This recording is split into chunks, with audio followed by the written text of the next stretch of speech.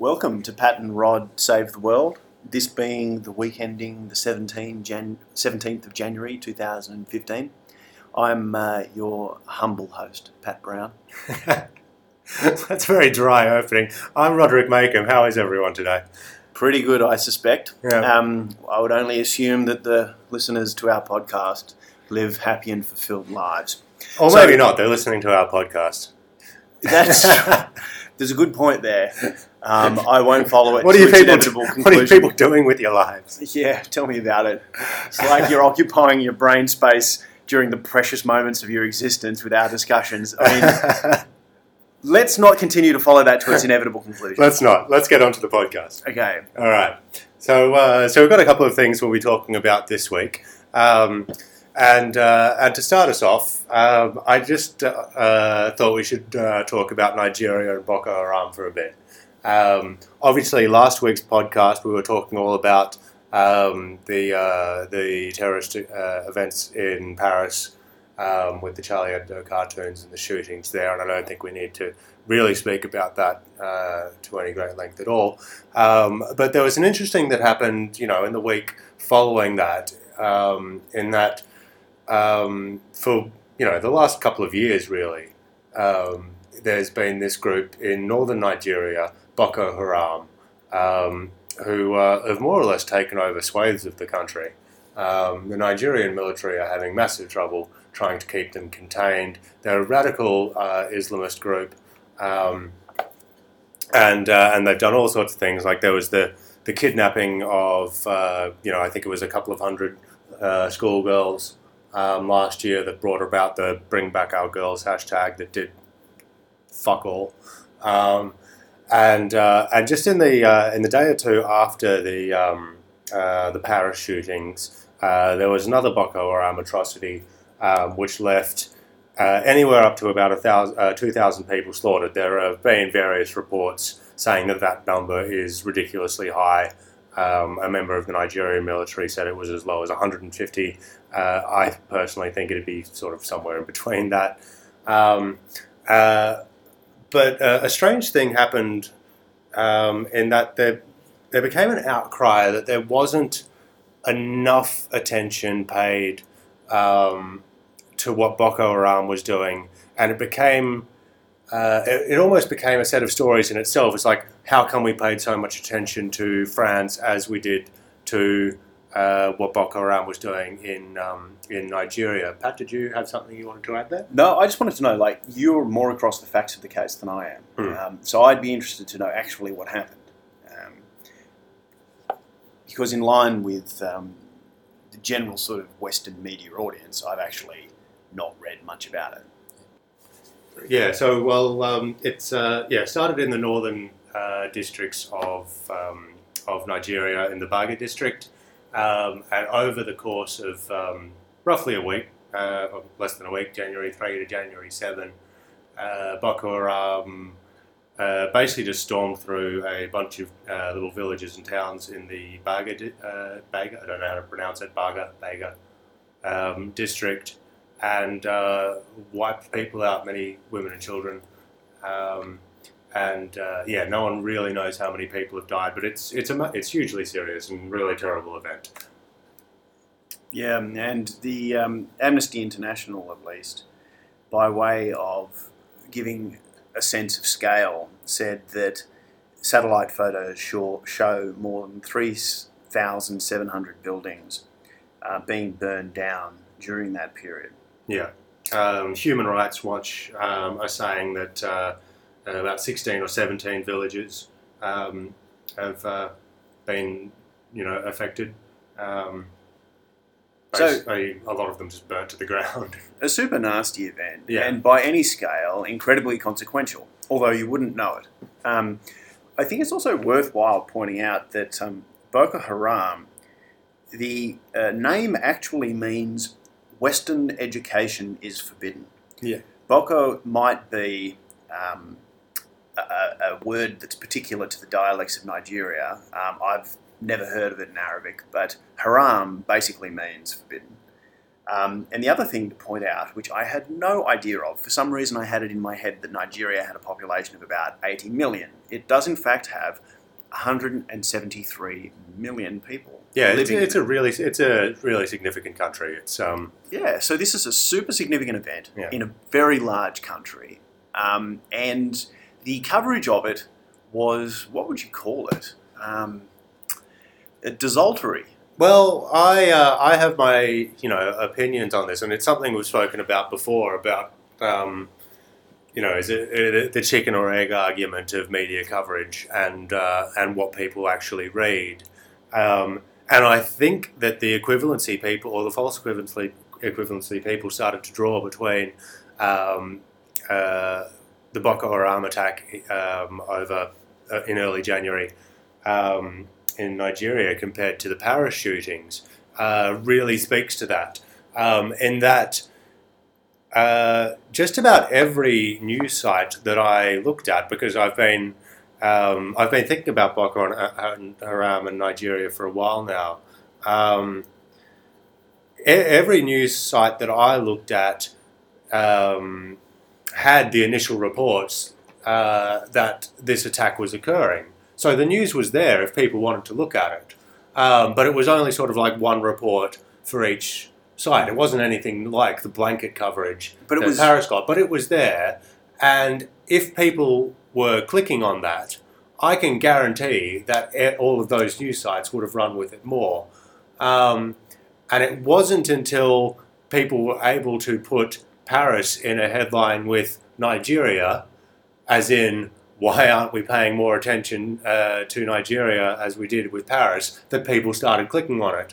And I really thought it was a bit of false outrage that sort of came out of it, where people go, oh, how terrible that we're not paying attention. And it's like, well, no, how terrible that you yourself didn't pay attention on this. Like as much as I am a journalist, and I think the people who've listened to these podcasts would agree that I'm not someone who gives a free pass to how the media works all that often.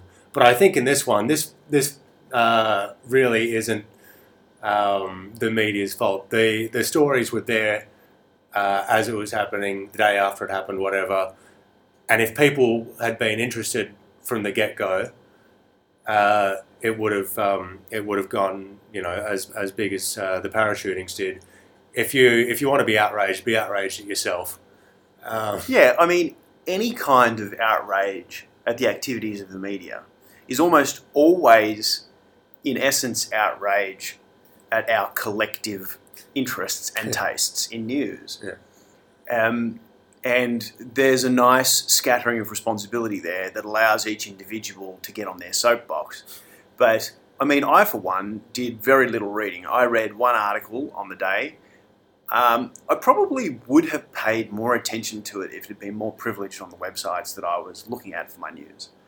At the same time, though, you can hardly blame news outlets for making the right decision about the economies of attention in not privileging something that people are actually not that interested in. And as you said, even at this point, the majority of the discussion, including ours, is focused on the fact that it's ridiculous that it's not getting as much attention as it deserves. Yeah. I mean, that's very true. But I lost my train of thought there. But I actually, no, that was what I was going to go on to. I mean, it was a similar sort of thing for me with the, what happened with the Ebola coverage from last year. In that it became a huge global story. Start from the beginning. It was ignored for months and months and months while hundreds of people in Western Africa were dying of it.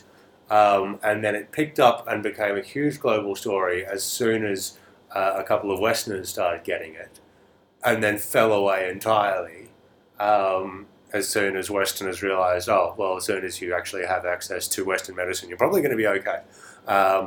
And it just goes that, people click on stories and read stories if they think they have any sort of connection to it, basically. Well, yeah, basic human instincts they hinge on survival. And so you're going to be more interested in something that you consider has an impact on your prospects for survival, whether it be terrorism in a Western city, whether it be a disease spreading to a Western city. I mean, like, this is not a criticism of you, Rod, but I feel like an idiot even really talking about this, because the ultimate conclusion is, oh, human beings are self-involved. And that doesn't feel very revolutionary as an idea. No, but it's something that people seem to forget at times, I think. Yeah. Just on the, as long as we've brought up the topic of human nature, I think that could fairly well segue into another thing we thought would be interesting to talk about this week, unless there's anything else you thought was really vital to talk about. The only thing I wanted to say was just to express my collective displeasure, or my displeasure with respect to a collective, more accurately, that, like, where is the Muslim outrage in relation to Boko Haram slaughtering presumably 2,000 Muslims? Yeah, and I assume by that you're talking about another story from the last couple of days about countries in Western Africa again, like Niger. Niger. How do you pronounce that other country? I think it might be called Niger. I don't know. Niger. But people have been killed there in anti-Charlie Hebdo protests. There have been various other threats and protests against the cartoons in Pakistan and other Islamic countries.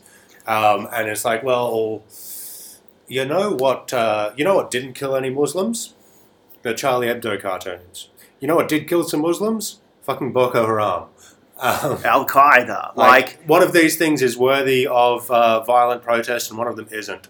But let's try and go the extra level here. Is this a reflection in a different context of our own ridiculous preferences for fixating on certain things rather than others that would be rationally considered more important? It's a fair point. In the same way that we privilege information about our own sort of selfish interests and survival. I mean, we privilege information about Kim Kardashian's ass, for Christ's sake. In the same way... Speak for yourself, mate. Yeah, well, I mean, collectively, certainly. I don't think I'm that guilty of that, actually, but yeah, you take my point.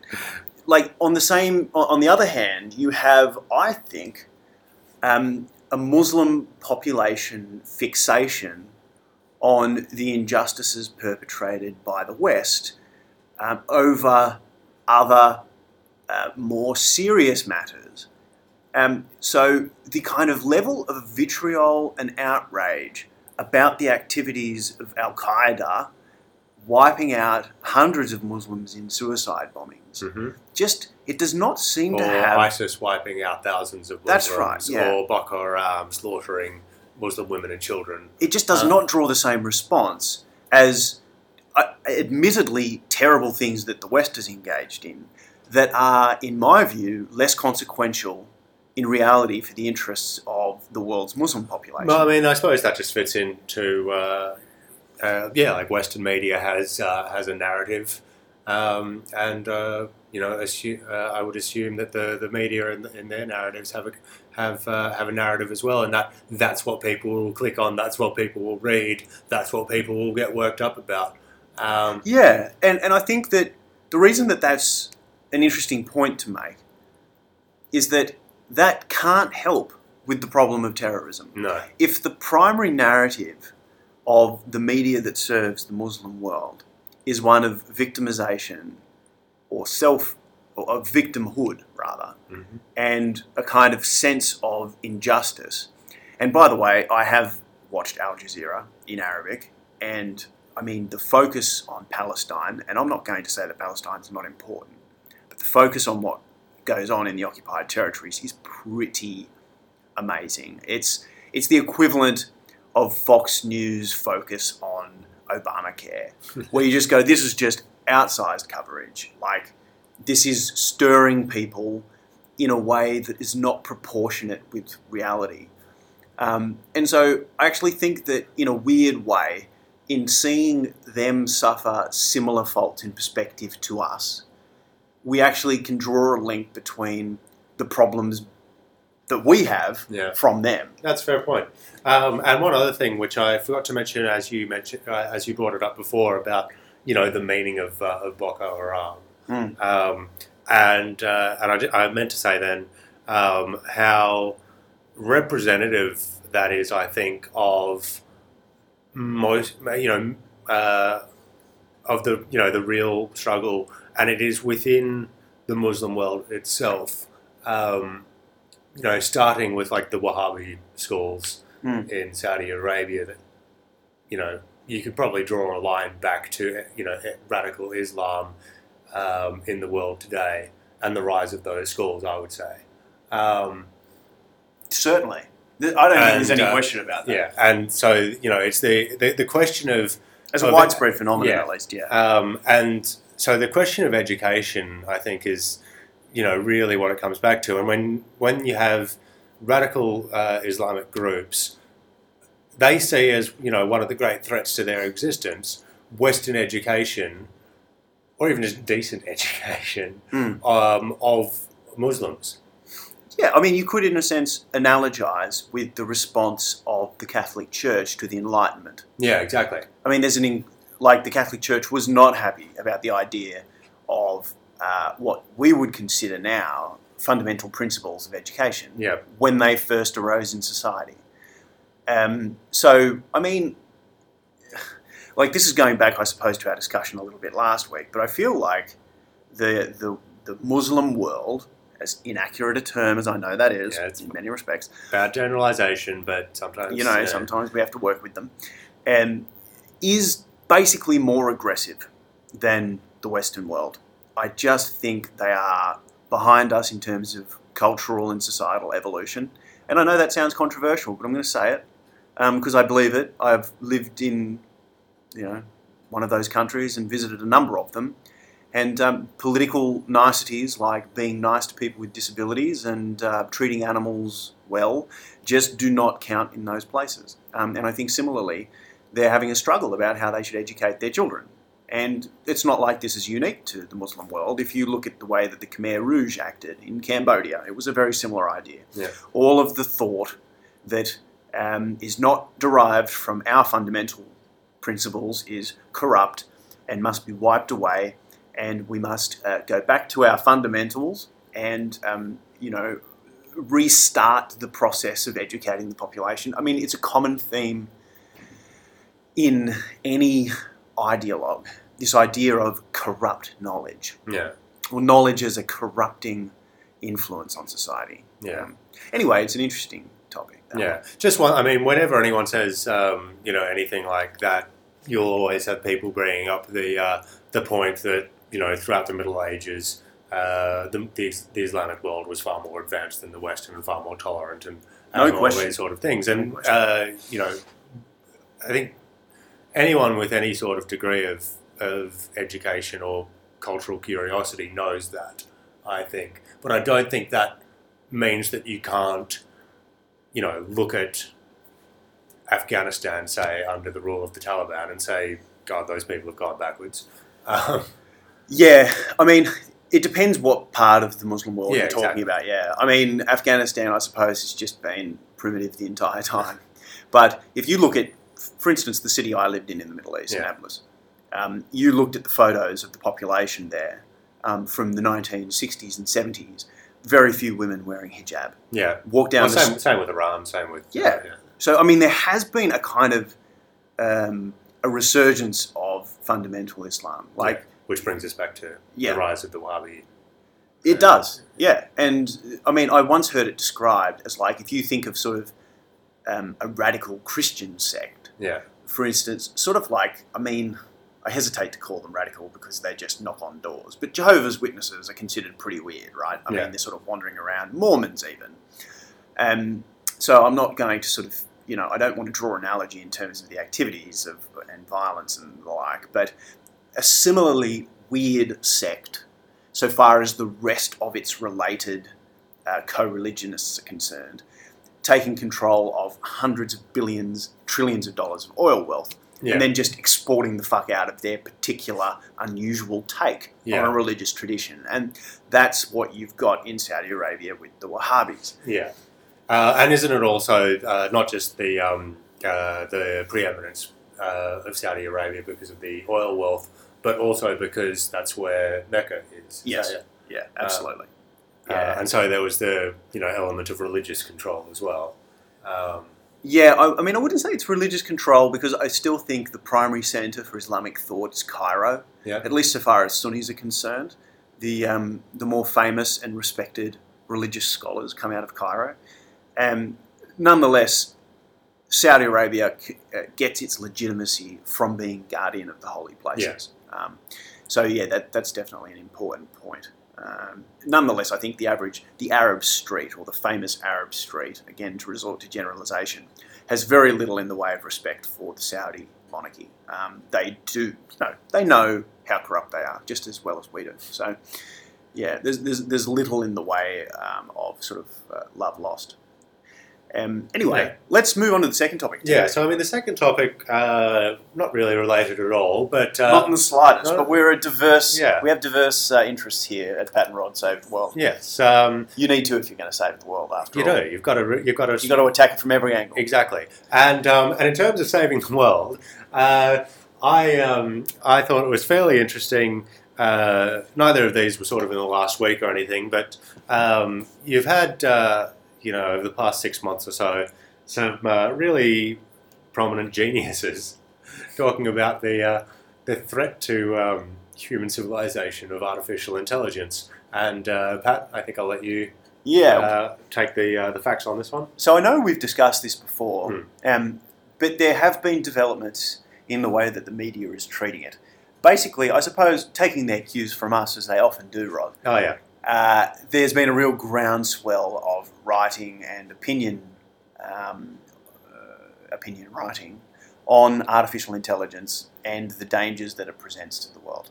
And the basic idea is that if you create something that has the intelligence of a human being, that is tireless and has near perfect and instant recall of information, then you're basically creating something that can do us out of our role of preeminence as it currently stands. And I read an interesting article by a guy called Sam Harris, who in many ways I think has a lot of things right, but some things wrong. And he makes the point that, and I quote, imagine, for instance, that we build a computer that is no more intelligent than the average team of researchers at Stanford or MIT, but because it functions on a digital timescale, it runs 1,000,000 times faster than the minds that built it. Set it humming for a week and it would perform 20,000 years of human-level intellectual work. So that gives you a sense of what the potential implications are. Yeah. And obviously, I'm the first to admit and agree that it's open to question whether or not we can actually replicate human consciousness in a machine. And this brings me to the next point. I've recently been reading a book by the former founder of Sirius Satellite Radio in the United States, a transgender lady by the name of Martine Rosenblatt, who recently published a book entitled Virtually Human: The Promise and the Peril of Digital Immortality. And in this book, Martine makes arguments to the effect that replicating human consciousness with a digital rather than a biological substrate is possible, and then proceeds to make the argument that if we create a machine that has a consciousness that is indistinguishable from that of a biological human, we should give it basically all of the rights that a biological human has, because it makes no sense for the only distinguishing factor to qualify for human rights to be a biological rather than a digital substrate. Now, I presented this idea to Rod earlier on today, and I'm not at all convinced by it. No, and I acknowledge all of the flaws leading up to the assumption that it's possible to do it, but it's a super interesting discussion about whether or not this is a reasonable way to consider the problem. Yeah, and my thoughts when I heard this, again, assuming that it's possible, was that giving artificial intelligence all of the characteristics of human consciousness, there couldn't be a more dangerous thing for humanity to do. Like, there couldn't be a better example of what people like Elon Musk and Stephen Hawking are talking about this being dangerous. And the reason for that, I thought, was that most of the things that make up human consciousness are pretty fucking dangerous. Especially if you confer them on an entity with what we would consider superhuman, like possesses superhuman abilities. And the starting point for that was the issue of human rights. I mean, when you talk about that on, a human level, what else would you talk about human rights on before you have artificial, or before you have anything else? But I mean, where a lot of that comes from is people. I suppose the starting point of the desire for human rights, I think, comes from a place of anger. Comes from anger.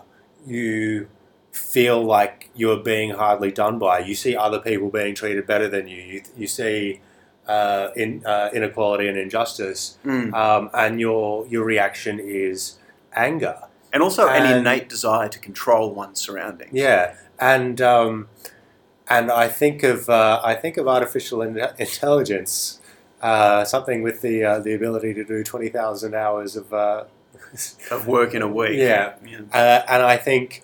Sorry, it was 20,000 years. 20,000 years. Sorry, it's just even worse. I think of giving human anger to something like that, and I shit myself.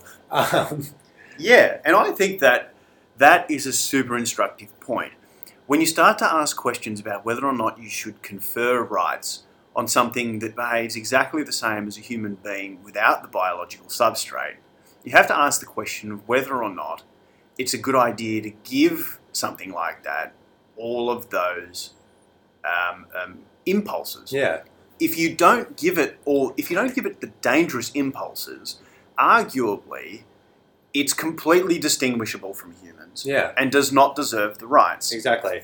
And I think the way they used artificial intelligence in the movie Interstellar last year was a really good example of that. I really enjoyed that movie, by the way. It got fairly mixed reviews, but I thought it was good. I didn't think it was great. And I thought the way that they handled artificial intelligence was actually a really realistic scenario. Yeah, in that they were very functional. You could have a conversation with them, but at the end of the day, they were tools, and they were tools that could be condemned to inevitable annihilation without a second thought. Yeah, and they were okay with it because they didn't have the consciousness otherwise. Yeah, but they didn't have the impulses. Now the question is, in Interstellar, if you've got the robot that actually wants to live, well, that starts getting weird.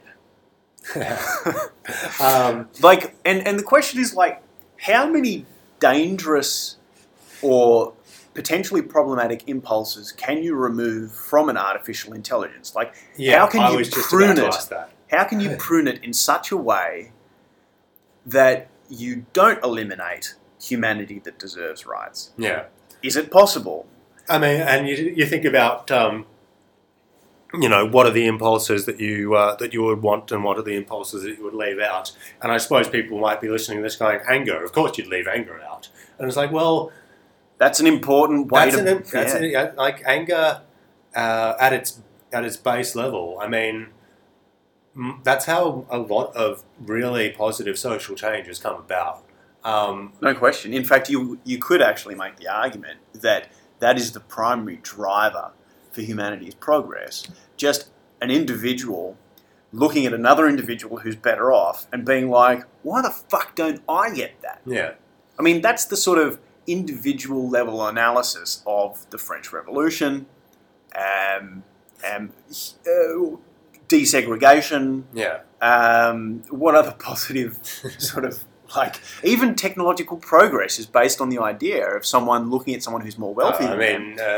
Emancipation, end of slavery, that sort of thing. Yeah, there are so many examples. And I mean, people might say, "Oh, it came from like love as well," but I mean, onto other human impulses. Would you, again,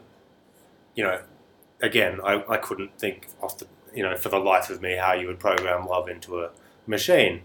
But, assuming these sort of impulses are possible to recreate human consciousness, do you allow machines to love? I mean, there's been various movies about that, bad ones generally.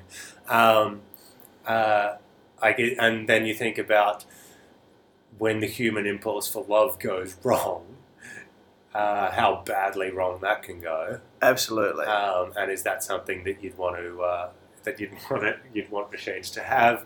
And if happiness. If you wouldn't think that anyone could possibly have a problem with sharing happiness in terms of expanding human consciousness into machines. But how do you define happiness without sadness? And do you have to make them sad in order to feel happy? And all these sort of things.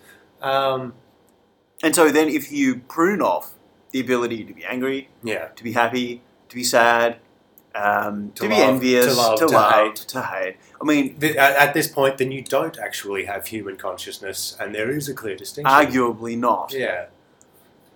And so I think the unfortunate fact of the matter is, though, and I think that this is worthwhile mentioning, as Sam Harris says, and I quote,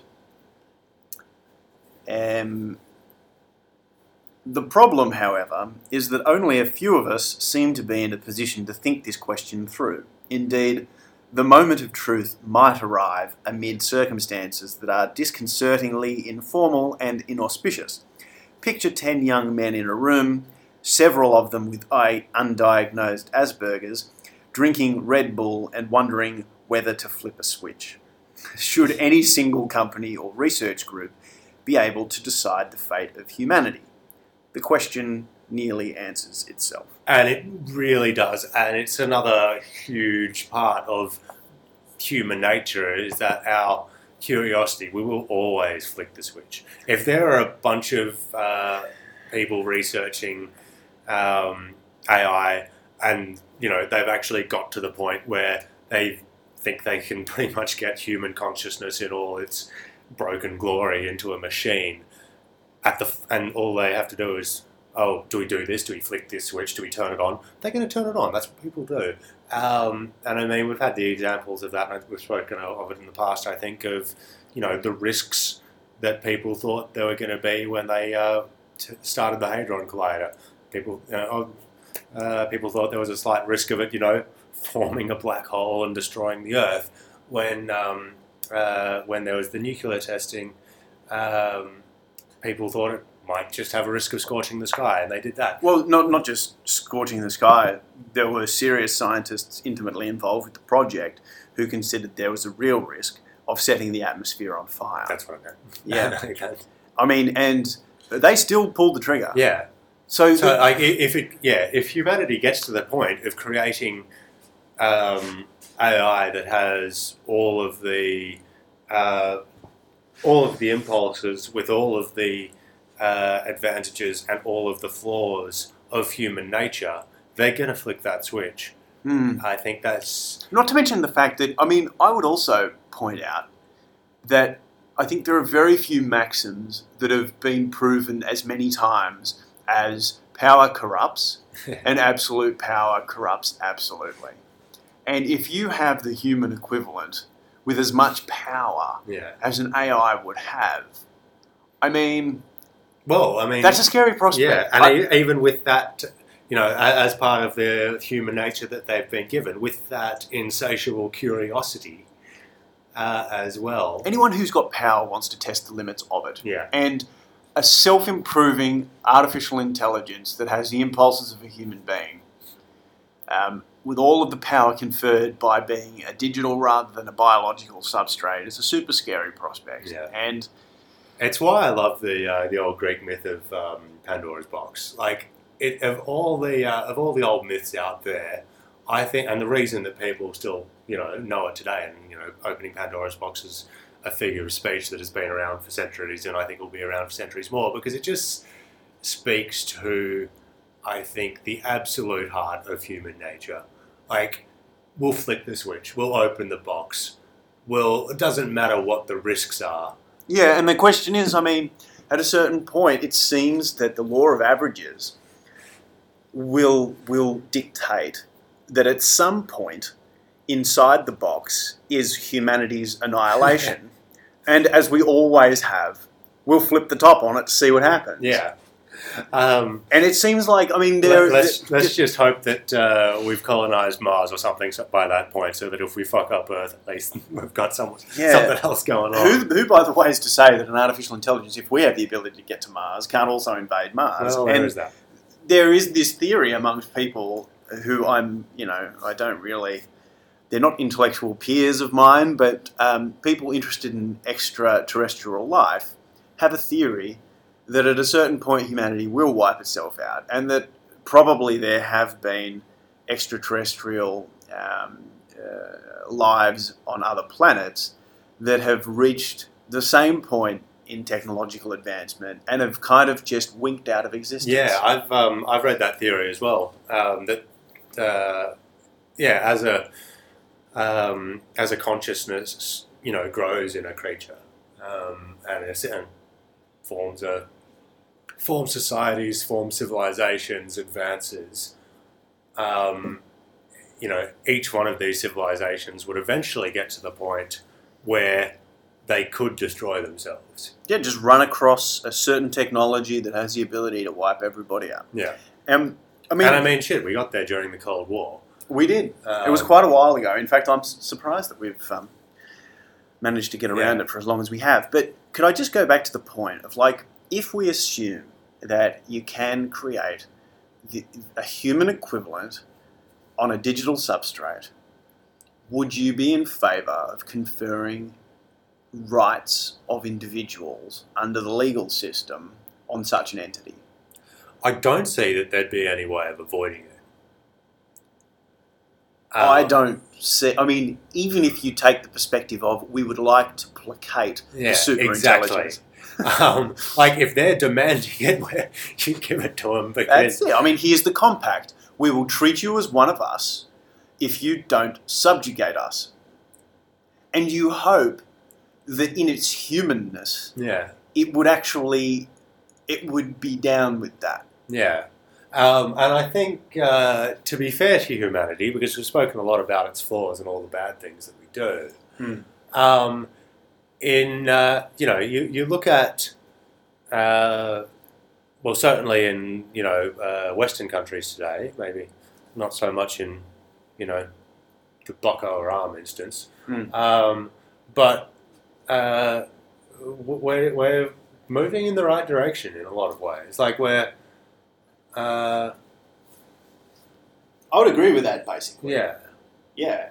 You look at humanity now, and humanity 5,000 years ago, and you'd say probably a lot more, compassion and empathy, or at least I actually think that these are innate human characteristics, but the context allows for the greater expression without cost of those more positive impulses, or arguably more positive impulses. But I actually have another idea about how you could potentially disqualify an artificial intelligence from possessing. Go right ahead. In the sense that if we create an artificial intelligence, and even given that it has all of the abilities and impulses that we have as humans, you could make an argument that the lack of definition on the boundaries of that artificial intelligence disqualifies it from possessing human rights. So imagine you create 2 or 3 different artificial intelligences, and they exist in the cloud, based not even on a specific computer, but on the shared resources of a number of computers. And those artificial intelligences, by way of improving themselves, merge. And the question becomes, if you have two people who have the ability to turn themselves into one person, is that still a person who's deserving of rights? Is the lack of definition around the consciousness, or the ability even to export a portion of consciousness away into a new entity, does that disqualify that? Like the fact that the consciousness can just be copied. Because that's the difference. Like one of the fundamental differences between the biological substrate and the digital substrate is that you can't copy a human being. You can copy an artificial intelligence. Should that disqualify it from having human rights? It certainly could, and it's a distinction you could draw. I'd let you be the one to tell the artificial intelligence that they couldn't have it done. On that, I mean, if we're talking about assumptions of technological advances, do you think it's the point? Do you think we'll get to the point where you could copy an actual human consciousness via cloning and brain scans and that sort of thing? Via a biological, yeah, the biological machinery from which it's generally agreed that consciousness arises. Yeah, whatever consciousness is, because it's not agreed. I see no reason why not. And I don't know what timescale that would be on. Yeah. But I mean, like if you can recreate, I mean, yeah, ignoring questions of the existence of a soul or anything like that, assuming that everything we are and all our memories and all our consciousness and everything comes purely from the workings of our own brain and how we've reacted to things in the past and our own genetic makeups. If we get to the point where we can take a DNA swab of someone, recreate their brain entirely, how it's working at the point at which you've made it, clone their body, put that brain into that body, and you've got a perfect working clone of yourself.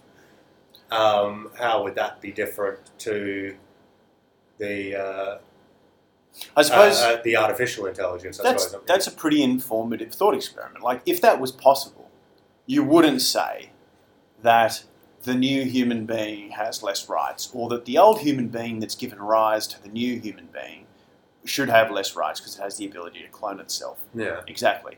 I suppose where it gets weird, though, I suppose the point I'm trying to get to is the lack of clear boundaries between artificial intelligences that exist in the cloud. I can imagine a world where they mix, merge, have collaborations that manifest as almost being Siamese twin-like. Although that's actually an interesting analogy. We don't give less human rights to Siamese twins. But it's I mean, for the most part, they don't share a brain. Sorry, I've just my mind's just flowing off into this sci-fi epic idea where humanity is just about bred itself out of existence, and all that's left are clones that we've created with our consciousness, but with all the medical advances that we can make to a human body, and they're battling it out against the artificial intelligence with all the human consciousness that we've also created. And there's just this last little pocket of actual humanity stuck in the middle. Anyway. Yeah, the possibilities are endless as to how, if such a thing was created, how it would play out. But to just go back to the lack of boundaries between intelligences, I think that's an argument about what distinguishes an artificial intelligence from a human intelligence. Human intelligences, I mean, it seems at least the biological substrate does not allow them to be merged right now. Merged or combined in various weird ways that I can't even imagine that an artificial intelligence could be. But I mean, you can actually make the argument that if you have a weird kind of merge of artificial intelligence, that in a sense they are almost more human because they have more human characteristics and impulses. I mean, would that be their version of giving birth to a new consciousness, in that two human beings with their own different genetic makeups and their own consciousness have a child, and that child is the merger, if you will, of both those other consciousnesses. That's actually a very interesting point. I mean, and that gets weird if you have artificial intelligences like, quote, giving birth to new artificial intelligences, and they have all of the same impulses with respect to their, quote, children. They would be protective of them. They'd be very protective of their children, and of course they would want their children to have the same rights. Yeah, I can't see... I think that I'm not in the camp that is convinced that this will be a rosy scenario for humanity. Yeah, but, to be fair, I'm also not in the camp that certainly, I mean, again, the exponential increase of human technology and advancement is something that's sort of going on at the moment. But when I just think about the sheer complete, like, we still don't really understand human consciousness. And all those impulses, and you mentioned this, all those impulses that we talked about throughout this, how the fuck you even begin to work those into... Yeah, it would take a long time. Yeah, so I mean, I don't think this is going to be something that will wipe out humanity anytime soon. But if it does happen, I wouldn't have high hopes for our future. Well, and I think the other point to be made, people who say that artificial intelligence will certainly be created over the next 30 years, I think are whistling Dixie. And the basic reason is that people talk about the exponential advance of technology, but what a lot of them don't realise they're referring to is Moore's law. And Moore's law is the exponential increase of processing power. By which, I mean, that's basically to say that on average, every 18 months, you can get twice the processing power, for the same price as you could get 18 months before. That's Moore's law. And there are other bottlenecks. There are storage bottlenecks, there are network speed bottlenecks, there are just sheer knowledge bottlenecks. There are difficult problems to solve that involve more than just processing or brute force processing to solve them. So I think that saying that the exponential increase of processing power equals exactly an exponential increase in technological advancement is a flawed assumption, and it seems to be one that even quite intelligent people are making. And Ray Kurzweil is one of them. I've not actually heard him talk about the relationship between hardware, the exponential increase in processing hardware, and technological advancement. I mean, I don't see that the two are equivalent. One is certainly harder to quantify than the other. That's the other thing. Yeah. Software development, I mean, there are a lot of advances in software development, and there have been even over the last 5 or 6 years. I mean, it's an amazingly agile sort of space, which is part of the reason I like to work in it. But the idea of like replicating a human consciousness, I mean, first you have to understand so much more than we do in order to actually replicate. Yeah. Although I can imagine a world where if you can actually just map neurons and then create something that is the functional equivalent, well, if you can just like map the neurons, do you actually need to understand how they interact? Well, I mean, and that's the other question. Yeah. You'd like to think that you would, but people will flick the switch anyway. Well, yeah, and I think, by the way, that a really interesting analogy here in terms of human consciousness is if you analogize between consciousness and flight, okay? A bird can fly, but we did not need to build a bird to fly. Yeah. Okay? We built aeroplanes. And so it has the same function if you consider that consciousness is a function. You know, I think that that's a reasonable definition of it. But we did not have to exactly recreate the mechanism that we previously understood to be the sole creator of that function in order to replicate it. And the same might well be the same for human consciousness. Yeah. So there are all sorts of complicated questions about when it would happen, if it's possible to happen. My opinion on it is that it seems intuitively more likely than not that it will happen eventually. Yeah. Would you agree with that? Yeah, I think it'll definitely happen eventually. In that there will be AI. I don't think. What about AI that replicates a human consciousness? Yeah, that one. Yeah, exactly. That one I'm not sure of. I think we'll definitely have AI in some form, but that replicates a human consciousness. Nah. You don't think so? Nah, at least not any time in the foreseeable future. I think we might have we'll have things that might imitate a human consciousness. We already do. Well, as in... Or better than we do now, yeah. I mean, approaching human levels of consciousness. Yeah. The question is this like one of those weird mathematical graphs? Remember the one in calculus where you approach zero but you never quite get there? This kind of the arrow paradox where the arrow halves the distance from the target and never actually, gets there because it's only ever halving the distance to the target. It's just a mathematical paradox. That one always fucking fries my brain. But I think it's more likely than not that actually we will get to the point where it's an intelligence or a consciousness that fulfills basically the same function as a human consciousness. And I think our children or our children's children will have to make serious decisions about how to treat such entities. And it's an interesting topic of discussion, and I think it really illuminates actually a lot of things about what makes us human. Yeah. And what doesn't. And what do you need? What do you prove for a human being? Assuming we haven't wiped ourselves out by then. Which, by the way, there's also an interesting analogy here, I think, with depression medication. I actually had that same thought when we were talking before about all the human impulses. Yeah. And how certain medications you can take today more or less dull those to the point of non-existence. Yeah. So there is an analogy where you can prune problematic impulses with medication as it is. Now, we would not say that those people are less human. No. And that they are less deserving of rights than they otherwise would be. You look uncomfortable. No, it's because I had that thought and didn't bring it up because I was like, is that really the same thing?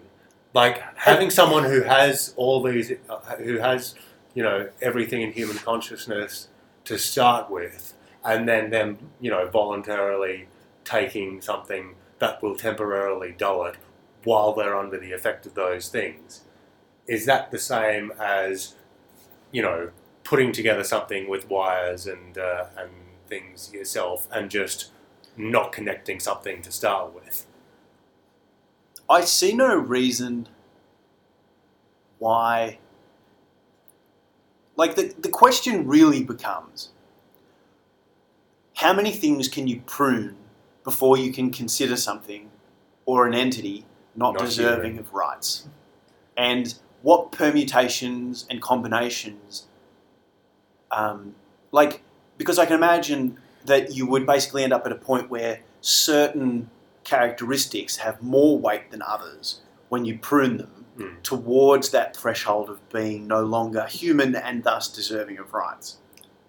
Yeah. So, for instance, again, if you get to the point of genetic engineering of your kids, and you say, "Well, I don't want them to have this trait, or I want them to have that trait," which is something that people have spoken about. Yeah, as well. that gets really weird. And then you've also got this question of what precisely is the hierarchy of human impulses? Yeah. Survival, you would argue at this point in time. Shit, that's one we haven't even spoken about. That sits underneath everything, you could argue, at least on the Darwinian view of things. And that even the sort of impulse to control one's environment really is just a means towards survival. And so you could say, in many cases, anger is subordinate to the need to control one's surroundings, in turn for the purpose of survival. And the question becomes, well, is anger, anger is an emotion. It's not really an end in itself. No. So you would say that anger is kind of further down the level or further up the level of hierarchy, and thus a less important thing if you prune it. Do you know what I mean? Yeah. It's an interesting... I'll probably obsess about this for the rest of the day. A hierarchy of human needs. Yeah. All right, mate. Let's call it a day. Rightio. Catch you all next week with Pat and Rod Save the World.